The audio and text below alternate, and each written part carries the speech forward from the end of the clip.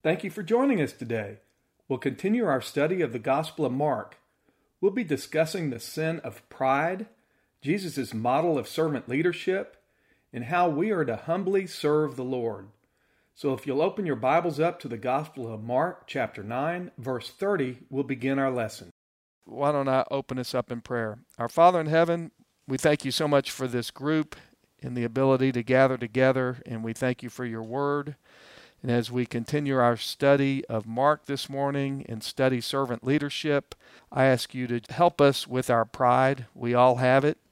We all tend to want to elevate ourselves above others to make ourselves feel better. And of course, at the same time, we don't have a clue what other people really think about us. And if we knew, we'd probably be shocked. So just put on our heart to help us be more humble. Help us recognize that we're servants to you. That's what servant leadership is all about. It's serving others with you as our leader. Help us to remember that and actually apply it in our lives as we study that this morning. Ask that the Holy Spirit just lead our discussion. Let it be your words, not my words, as well as anyone else who speaks up today. Just guide our discussion and teach each of us what we need to learn and apply in our lives, so that we can serve you in the way that you want us to serve you. And we pray all this in Jesus' name. Amen. Okay, we are in Mark 9 still. We didn't finish. We're in Mark 9, verse 30, if you want to be turning your Bibles to there. And just to set this up, Jesus, he's now been with the disciples over 2 years. His focus has now turned towards primarily teaching the disciples. And we even saw in chapter 8, this is important. I want you to see that. Just flip over a page. Go over to verse 31 of Mark 8. It says, "And he began to teach them," that's the disciples, "that the Son of Man must suffer many things and be rejected by the elders and the chief priests and the scribes and be killed and after 3 days rise again." And so we've seen that. He's going to talk about that some more this morning. His focus is really on trying to teach the disciples why he is there. We also saw last week, if you missed the lesson, we discussed the transfiguration of Jesus. If you missed that, you can go back and listen to the recording on that. But Jesus is now focused on them, and he's been rejected in his adopted hometown around Galilee, and so we're going to see that as well today. So we'll just pick up where we left off in verse 30 of Mark 9. "And from there they went out and began to go through Galilee, and he was unwilling for anyone to know about it." So see, that was his area of his public ministry there in Galilee. That's now over, basically. They've, along with the Jewish religious leaders, rejected him. This is no longer going to be his base or his headquarters for his ministry, although we will see he will return there. But that's not going to be his focus. We see there, it says, "And he was unwilling for anyone to know about it." It continues on in verse 31, "For he was teaching his disciples." So you can see he's focused on training his disciples in his final time before being arrested in his death, burial, and resurrection. So he's going to teach them again. He says he was teaching his disciples and telling them, here it is again, "The Son of Man is to be delivered up into the hands of men, and they will kill him. And when he has been killed, he will rise again in 3 days." So he's telling them again. This is the primary truth that Jesus is teaching the disciples, but they just don't understand. They don't want to accept it. They don't see how a crucified Messiah makes sense. It doesn't make sense to the Jews either. They are still looking for a conquering Messiah. That's what they really want. And we see in verse 32, "But they did not understand this statement, and they were afraid to ask him." So I think maybe what's going through their mind here is they've seen Jesus has the power to raise the dead, but they're thinking, yeah, but if Jesus is dead, who's going to raise Jesus? Like, how's this all going to work? They just can't comprehend this at all. And so now Jesus is going to turn his attention to teaching the disciples the importance of being humble. He's going to teach the danger of pride and the danger of focusing on ourselves rather than others. And he's going to point out that really pride actually prevents you from obtaining the honor that you're seeking.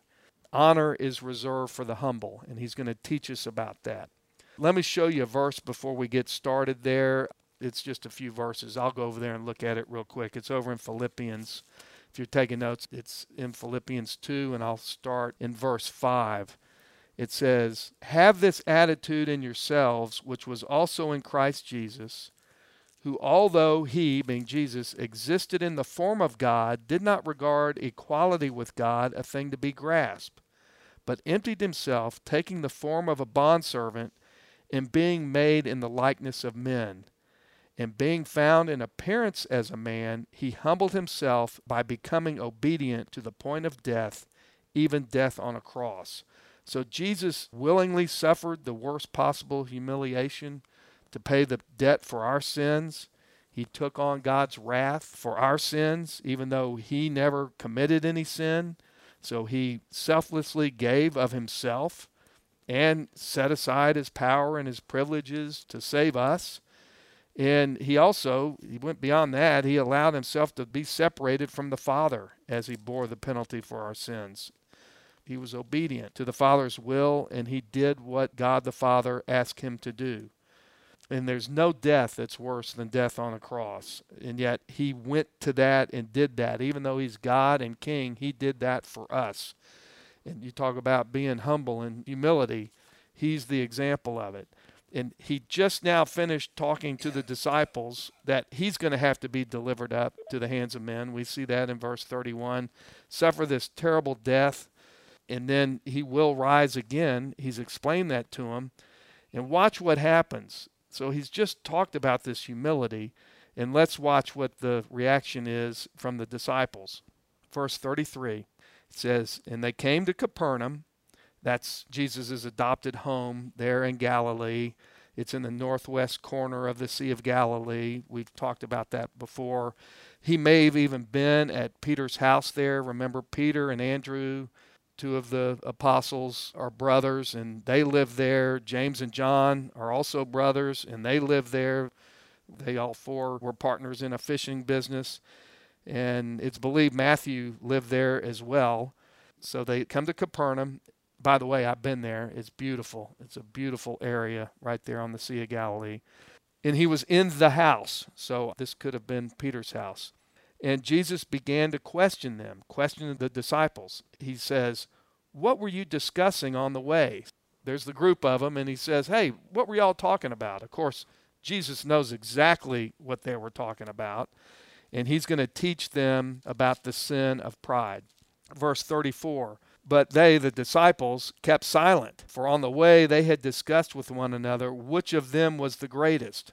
So look, Jesus had just finished talking about his humility, and this seems to be a theme. Almost every time, or a lot of the times anyway, when you read that Jesus is talking about this terrible death, right after that, they're talking about who's going to be the greatest. Now, maybe this came up because remember, we just saw that Jesus took a few of them, Peter, James, and John, up the mountain, and they saw and experienced the transfiguration. And then Jesus said, "Don't tell about it." And you can imagine when they came back, the others are probably going, "What went on? What went on up there? Hey, come on, tell." "Oh, well, we can't tell you. We can't tell you. You're special, but only we know, and maybe someday you'll know." So maybe that played into it. I'm inferring that, but that just occurred, so maybe a little bit of that's going on. So they're talking about which one of them is the greatest, even though Jesus just talked about his humility and death. So Jesus is now going to take the opportunity to teach them what true humility and servant leadership is all about. And we see here in verse 34, it says, "But they kept silent." They were probably really embarrassed about this because they knew what Jesus had just discussed with them about Jesus' own humility. And now they're trying to think of how they can exalt themselves. And as I said, we've seen this before. I'll show you another place real quick. But this keeping silent, when we don't ask questions or seek clarifications of biblical truth, it can then manifest itself in either unbelief or doubt. And they are doubting a little bit here because they don't understand what Jesus is talking about. How can he be the Messiah? He's going to die. They don't understand. Let me show you another place that this happens. I'll take you over to Luke. If you want to go over there, you might want to look at this. Luke 22, just go over to the right a little bit. And I will begin in verse 14. This is the Last Supper. We'll get to that eventually, but just to show you how this keeps playing out. Here, Jesus is at the Last Supper. I'm not going to read all this to you. I'm just going to give you bits and pieces of it. It says in verse 14, and when the hour had come, he reclined at the table. This is Jesus and the apostles with him. And he said to them, I've earnestly desired to eat this Passover with you before I suffer. And then he goes in and takes the bread and the cup, and they participate in the Last Supper. You can see that in the following verses. And then he even talks about how he's going to give his body and blood for the forgiveness of sins. And we see in verse 20, in the same way he took the cup after they'd eaten, and he says, this cup which is poured out for you, this is the new covenant in my blood. So he's going to give his body and blood. He's talking about his humility, what he's been talking about, but then skip down to verse 24. And there arose also a dispute among them as to which one of them was regarded to be the greatest. Right after that, no concern for Jesus' grief. He had talked about one of them is going to betray him, being Judas. They show their pride and their ambition right there. So anyway, let's go back to the text. This isn't the only time, and I'm going to show you another here in just a second. Verse 35 is where we left off. They had discussed with one another which one of them was the greatest, but they kept silent. They didn't answer, but Jesus knows this. So he sits down with them, and he calls the 12. In this sitting down, that's kind of the position that a rabbi would take when they're getting ready to teach. So he sits down with them, and he says, if anyone wants to be first, he shall be last of all and servant of all. So pursuing accolades and exaltation from men, he's saying that's going to forfeit the true reward that is reserved for the humble and the people who are last. He's really teaching servant leadership, and I want you to go with me. I'm going to show you what I think is the key verse in the Bible on servant leadership. If you'll just flip over to Matthew 20, go over to the left. It's the gospel right before Mark, Matthew 20, because I want you to see some of this over there. If you just flip over there, let's start in verse 17. And as Jesus was about to go up to Jerusalem, he took the 12 disciples aside by themselves, and on the way he said to them, behold, we're going up to Jerusalem, and the Son of Man will be delivered up to the chief priests and scribes, and they will condemn him to death. See, here it is again. And will deliver him up to the Gentiles to mock, scourge, and crucify him, and on the third day he will be raised up. Then the mother of the sons of Zebedee, okay, the sons of Zebedee are James and John, the two brothers who are apostles. The mother of the sons of Zebedee came up to Jesus with her sons, with James and John, bowing down and making a request of him. And Jesus said to her, what do you wish? And she said to Jesus, command that in your kingdom these two sons of mine, James and John, may sit one on your right and one on your left. But Jesus answered and said, you do not know what you're asking. Are you able to drink the cup that I am about to drink? And they said to him, that's James and John, we are able. Jesus said to them, my cup you shall drink, but to sit on my right and my left, this is not mine to give, but it is for those for whom it has been prepared by my Father. In hearing this, the 10 became indignant at the two. So the other 10 apostles are really irritated that here James and John would think they're so special that they ought to get to sit on the right and left-hand side of Jesus when he ascends into his kingdom. Like they're the top two dogs. So that really irritates the others, as you might imagine. Verse 25, here's where Jesus is going to now teach servant leadership. So he calls them to himself. He calls his team over to himself, the 12 apostles, and he says to them, you know that the rulers of the Gentiles lord it over them, and their great men exercise authority over them. So what he's talking about here, he's saying the Gentile leaders, these great leaders of the non-Jews, anyone who's not a Jew is a Gentile, these great leaders, the way they lead, they exercise their authority over the people who are under them. So picture the pyramid that you see, the typical what I call top-down pyramid. You got the leader on the top, everybody else on the bottom.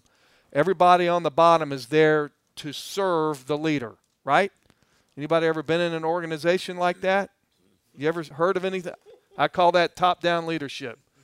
You may be in an organization that does that today. You may even be that kind of leader.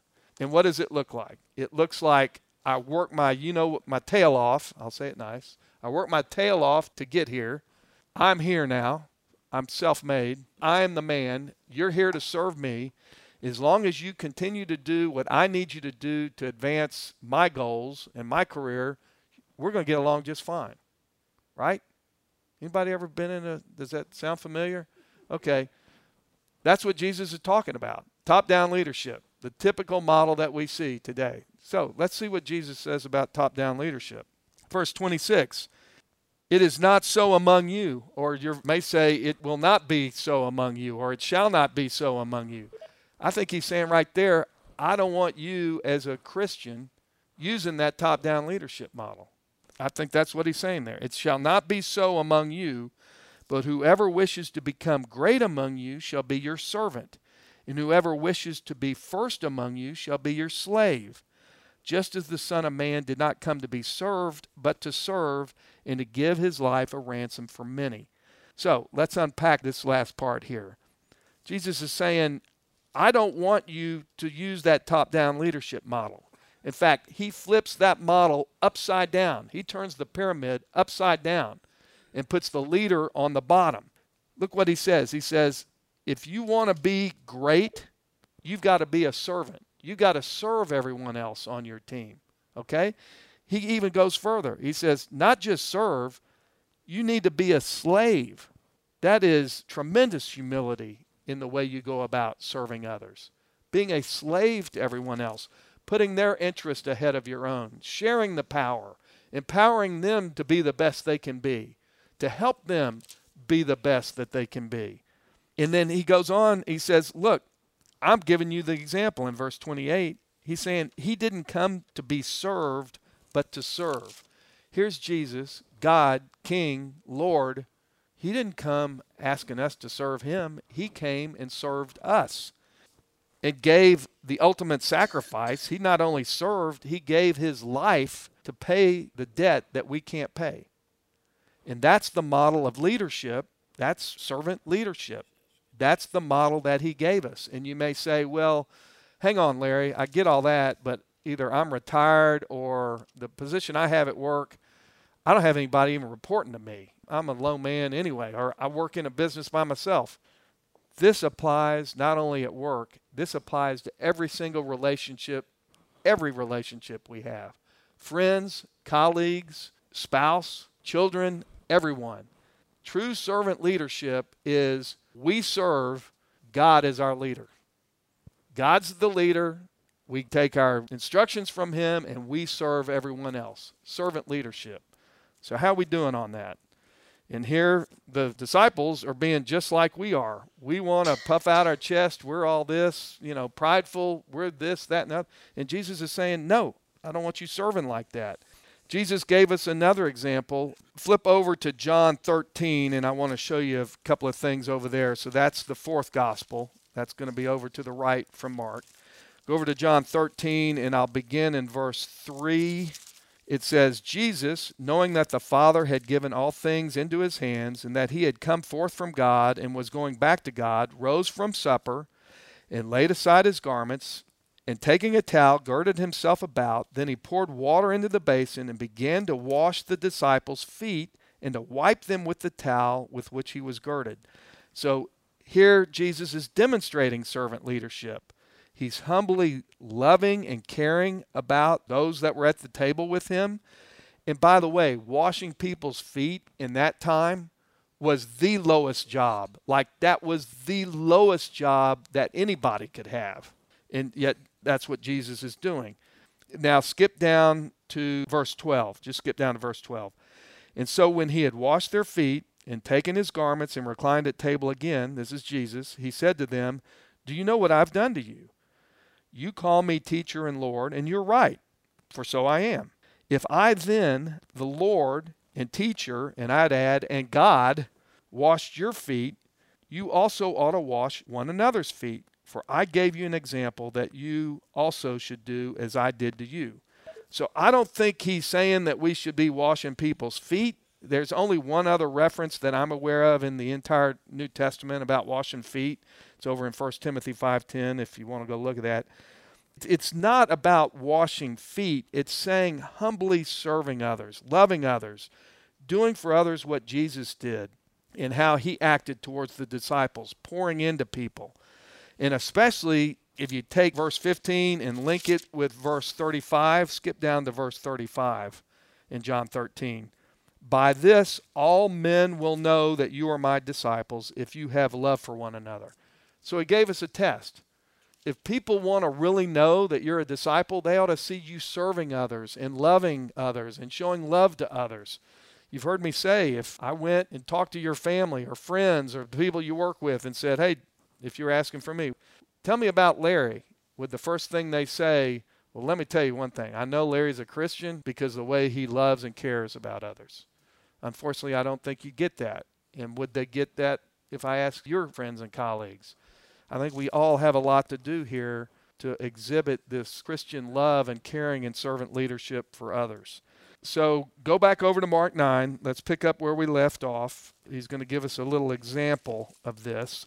Verse 36, and taking a child, he, Jesus, stood him in the midst of them, and taking him in his arms, he said to them, whoever receives one child like this in my name is receiving me, and whoever receives me is not receiving me, but him who sent me.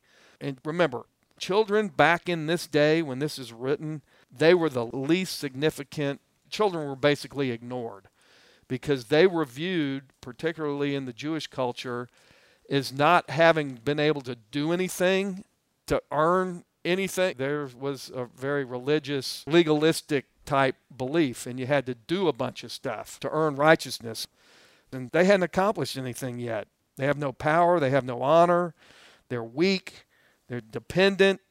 And what Jesus is saying is, I want you to be like a child, dependent on God, needy. Know that you need God. That's how I want you to be, like a child. Not someone like the Jewish people then would get to a point where, hey, I've got Abraham's blood and I'm doing all this religious stuff and look at me. You know, he's saying, no, don't be like that. Be like this child who is viewed as a nobody, that is dependent on others. That's what a true believer is. And how they treat other believers is really how they are treating Christ. It's an example, how we treat others. Proud religious overachievers who, in their culture, they're expecting a place of honor in the kingdom. They're not even going to be able to enter it, he's saying. But people who have childlike humility and humble faith, they're going to be the greatest in the kingdom. Those who are truly dependent upon God rather than themselves. And God loves children, and he also watches how we treat other children. God lives in each and every one of us as believers through the Holy Spirit, and how we treat others actually is an indication of how we're actually treating Christ. So let's keep going on. Verse 38, now John, the Apostle John said to Jesus, Teacher, we saw someone casting out demons in your name, and we tried to hinder him because he was not following us. So I think that Jesus kind of calling out their pride sort of humbled John here a little bit. And so now I think he's a little concerned about how maybe they had treated another possible believer that didn't run with their group. This other person didn't follow with the disciples, but he was out doing what appeared to be good things, casting out demons in Jesus' name. So now he's wondering, hey, maybe I didn't treat this person so well. Verse 39, but Jesus said, do not hinder him, for there is no one who shall perform a miracle in my name and be able to soon afterwards to speak evil of me. For he who is not against us is for us. So I think we can apply this even in our culture today. Let me show you a related verse. I'm going to go over to Matthew 12:30. I'll just read it for you real quick. Jesus says something similar. He says, he who is not with me is against me, and he who does not gather with me scatters. I know we probably are all guilty of this from time to time. We kind of think Maybe people who don't go to our church are inferior, or people who maybe are part of another denomination, they're not part of our denomination, are inferior. In fact, there's some denominations that even think if you're not in their denomination, you're not even saved. Like you're going to hell. And that's not what Jesus is saying here. He's basically saying, look, there are believers out there. They're everywhere. Just because you don't run with them, they're part of the team. And they are co-equal with you being members of the team. If they're not against Jesus, then they're with Jesus. Verse 41, he says, for whoever gives you a cup of water to drink because of your name as followers of Christ, truly I say to you, he shall not lose his reward. So even doing small acts of service with humility and kindness to others will result in eternal rewards for us as Christians, he says here. And now he's going to go back using this child as an example. It says, and whoever causes one of these little ones who believe to stumble, it would be better for him if with a heavy millstone hung around his neck he had been cast into the sea. These little ones who believe, he's actually not talking about children. He's not talking about physical children. He's really talking about, if you look at the original language, he's talking about immature believers, young believers. I think that's more what this is talking about rather than little kids. It can apply to kids. I think this is leading anyone astray is not going to go good. Might be a direct temptation or enticing people to sin. It can be an indirect temptation, not showing people affection or kindness, not treating them with love, setting the wrong example that causes people to sin, failing to try to help others do the right thing and teach them to do the right thing. It's basically doing anything that would cause someone else to sin. I think an example of maybe doing something wrong with an immature Christian, someone who doesn't have biblical literacy, which is most Christians. Most Christians are biblically illiterate. They don't read the Bible. Teaching things that are not in the Bible. Teaching them that, for instance, salvation comes from, you got to do a bunch of stuff in order to earn your salvation. That's just wrong. It's not biblical. Or teaching people that you can't be assured of your salvation, putting that doubt in their head. That's wrong. I'm going to also give us, because I know we've got people here in this group who are parents as well as grandparents. Let me just read Ephesians 6:4 to you. Let me go over there real quick. It's just one verse, so I'll go over there real quick and show it to you. It says, and fathers, do not provoke your children to anger, but here's what I want you to focus on, but bring them up in the discipline and instruction of the Lord. So how good are we doing teaching our children what's in the Bible? How good are we doing teaching our grandchildren what's in the Bible? We're commanded to do that, which is going to keep them from going astray. Verse 43, it says, and if your hand causes you to stumble, cut it off. It's better for you to enter life crippled than having your two hands to go into hell, into the unquenchable fire. So he's saying abstain from your fleshly lust and your fleshly desires.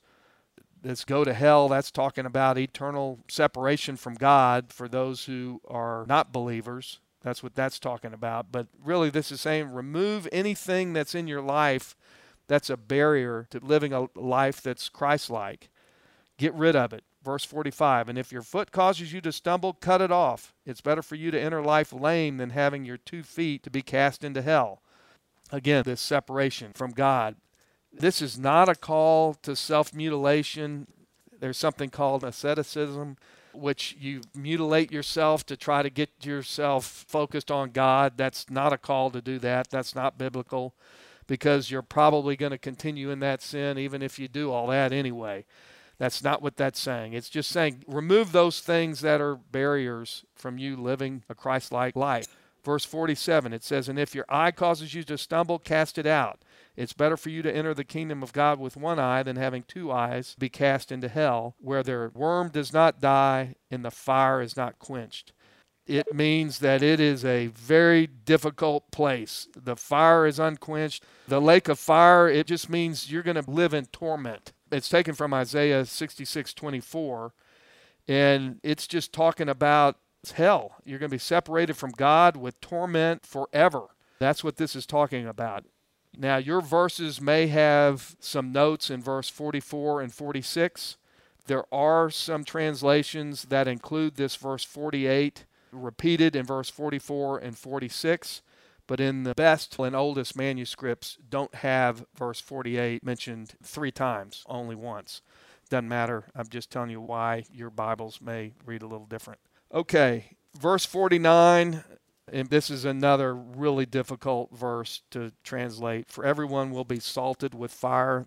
Let me finish out, and then I'll try to bring some clarity to this.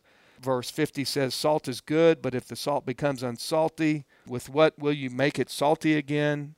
Have salt in yourselves and be at peace with one another. Okay, so what is this? For everyone will be salted with fire.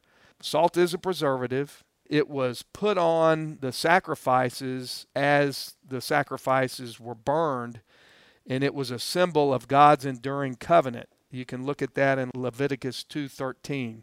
So there's several different thoughts on what does this mean, for everyone will be salted with fire. Maybe it's saying that all believers should make a long-term, permanent, and enduring sacrifice of their lives to Christ. Maybe that's what it's saying. Let me show you something that would support that view. I'll go over to Romans 12:1. I'll just go over there real quick. It says, I urge you, therefore, brethren, by the mercies of God, to present your bodies a living and holy sacrifice, acceptable to God, which is your spiritual service of worship. And not to be conformed to this world, but be transformed by the renewing of your mind, that you may prove what the will of God is, that which is good and acceptable and perfect. So it may be talking about that. It could be saying that unbelievers and believers are both going to go through trials and testing. That's what this salted with fire is going to be. It's some of our testing. There's several other views as to what it means. But when you look at verse 50, salt is good, but if the salt becomes unsalty, how do you make it salty again? Have salt in yourselves and be at peace with one another. I think this is saying just realize we are going to go through trials. And it's a way for God to teach each of us as we go through that.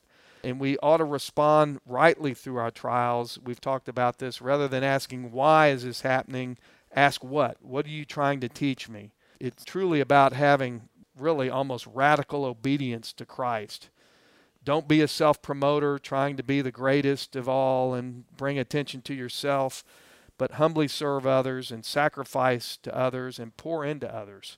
That's what we're called to do, and that's what Jesus is teaching here. So how do we apply this?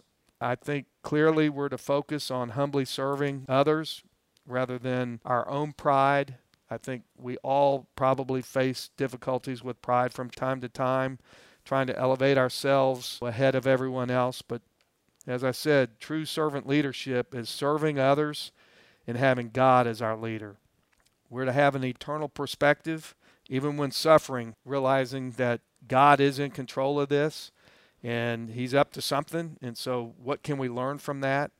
I think it also, in today's lesson, is telling us that we need to look at what sin we do have in our lives. I think that's what this last part was talking about.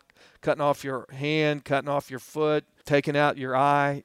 Anything that we have in our life that is keeping us from being able to be obedient to God and serve and seek His will, not for purposes of earning our salvation, but to honor Him and to serve Him and to bring glory to Him rather than ourselves. We need to get rid of it.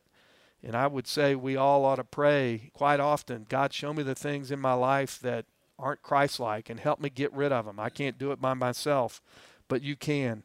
That's how to radically deal with your sin. Confess your sin and seek help from Him. And finally, don't cause others to sin. How many times do we get with a group and maybe they're doing some things that we shouldn't be doing? It might even just be discussion, gossip, talking trash about somebody, whatever it might be. We need to not participate in that and really try to point people towards Jesus. Let people see Jesus living in us. Be the true ambassador for Jesus, representing Him. And I think we all have some work to do on that. So I hope this lesson really resonated with you today. Servant leadership is something, I actually wrote a book on it, in case you didn't know. Those listeners, if you haven't read it, it's available. I'm not selling books to make money. All the money goes to charity. But I wrote some of the examples that I give in the book are places that I messed up, that I learned from my mistakes, and I'm sharing those with others so that you can learn from them. God put that on my heart. It's available on Amazon, Barnes & Noble. It's in print, on audiobook. If you want me to lull you to sleep at night, you can turn it on, and it's in ebook. And soon, I just finished writing a study guide for the book, and it is in the final stages of getting ready to be published. Or if you show up here at the meeting, you get them for free. You get them for free if you're here. So what else resonated with you today?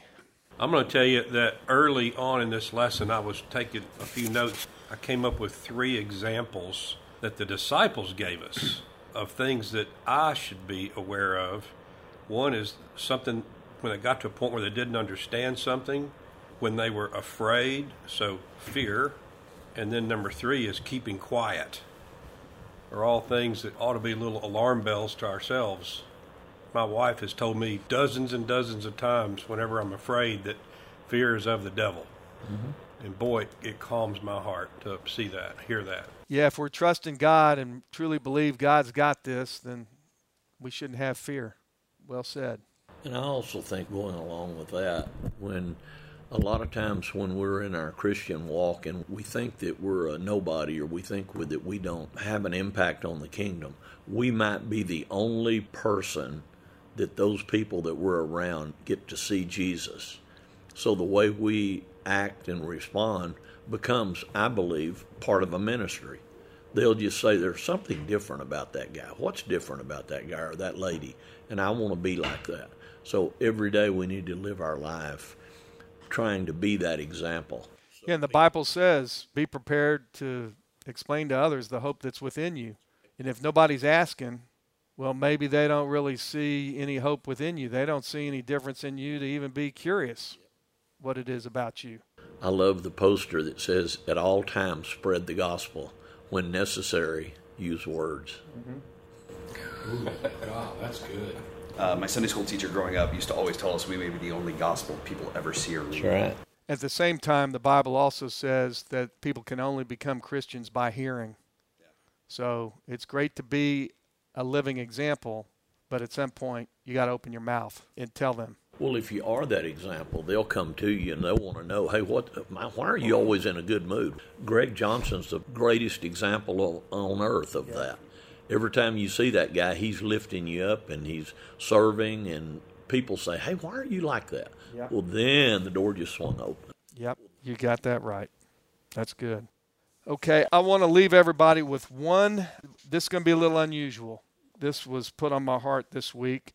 I actually learned this from Richard Ellis. Many times when I'm sharing the gospel with someone and they place their faith in Jesus Christ, I will ask them, who's been praying for you? And just about every time they'll say, my mom or my spouse or family member.